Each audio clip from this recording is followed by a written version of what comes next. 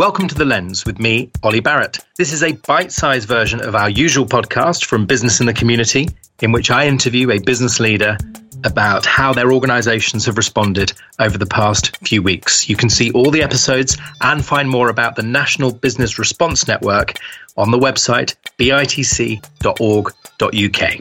My guest today is Paul Broadhead, Head of Community Investment and Education Outreach at Rolls-Royce. Paul, welcome.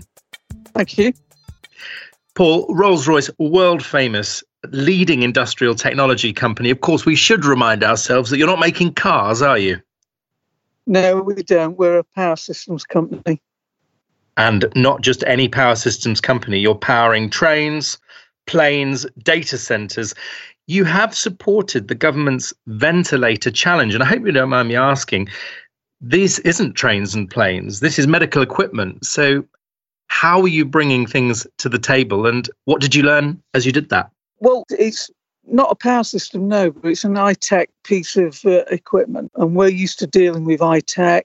We're specialists on supply chain management. So we've had over 300 people, engineers, procurement, all coming together and creating a brand new supply chain, sourcing several thousand components, ventilator components, and then bringing, I think, around 3.5 million details into the business consortium is then going to assemble thousands of ventilators.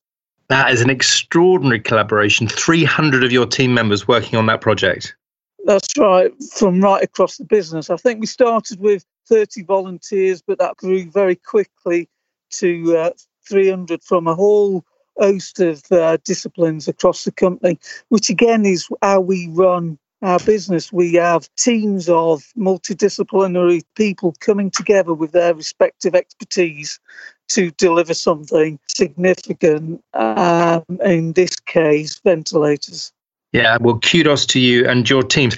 So, Paul, when I think of Rolls-Royce, I think of you firing up young minds. You're in schools, you're educating, you're inspiring people about science, technology, engineering and maths. Has that had to be put on hold?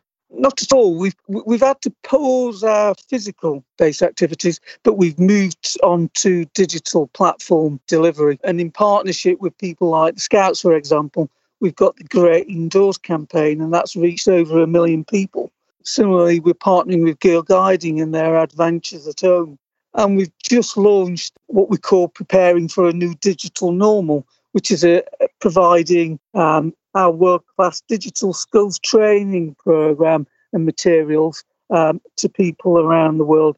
And that's whether you're 8, 18 or 80, there's resources for you. And so the beauty of that is that we're not only reaching the young people, we're reaching parents.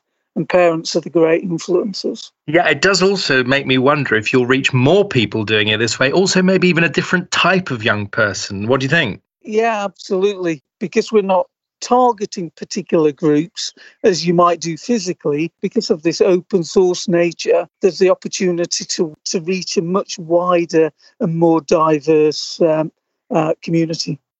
Well, we will share links to those where we can. Paul, very finally and briefly, the biggest lesson you've learned and any change that you feel will survive the crisis within the organisation, a change for good that will now form part of everything going forward, but a lesson and a change that you think should stay. I think on the employee side, because obviously front and centre is safeguarding our people, has been the significant move on home working. And I think we'll see extensive home working post-COVID-19 because we've now accelerated the availability of the tools that we need to make that possible. On the outreach side, I think it's about this idea of open source access to activities and engagement that you can deliver online. Yeah, absolutely. A fantastically inclusive way of doing things. I'm sorry we don't have longer, but for now, from Rolls-Royce, Paul Broadhead, thank you so much for joining us. Thank you. Thank you for listening to this bite-sized edition of The Lens. Please do share, and for more information, visit Business in the Community at bitc.org.uk.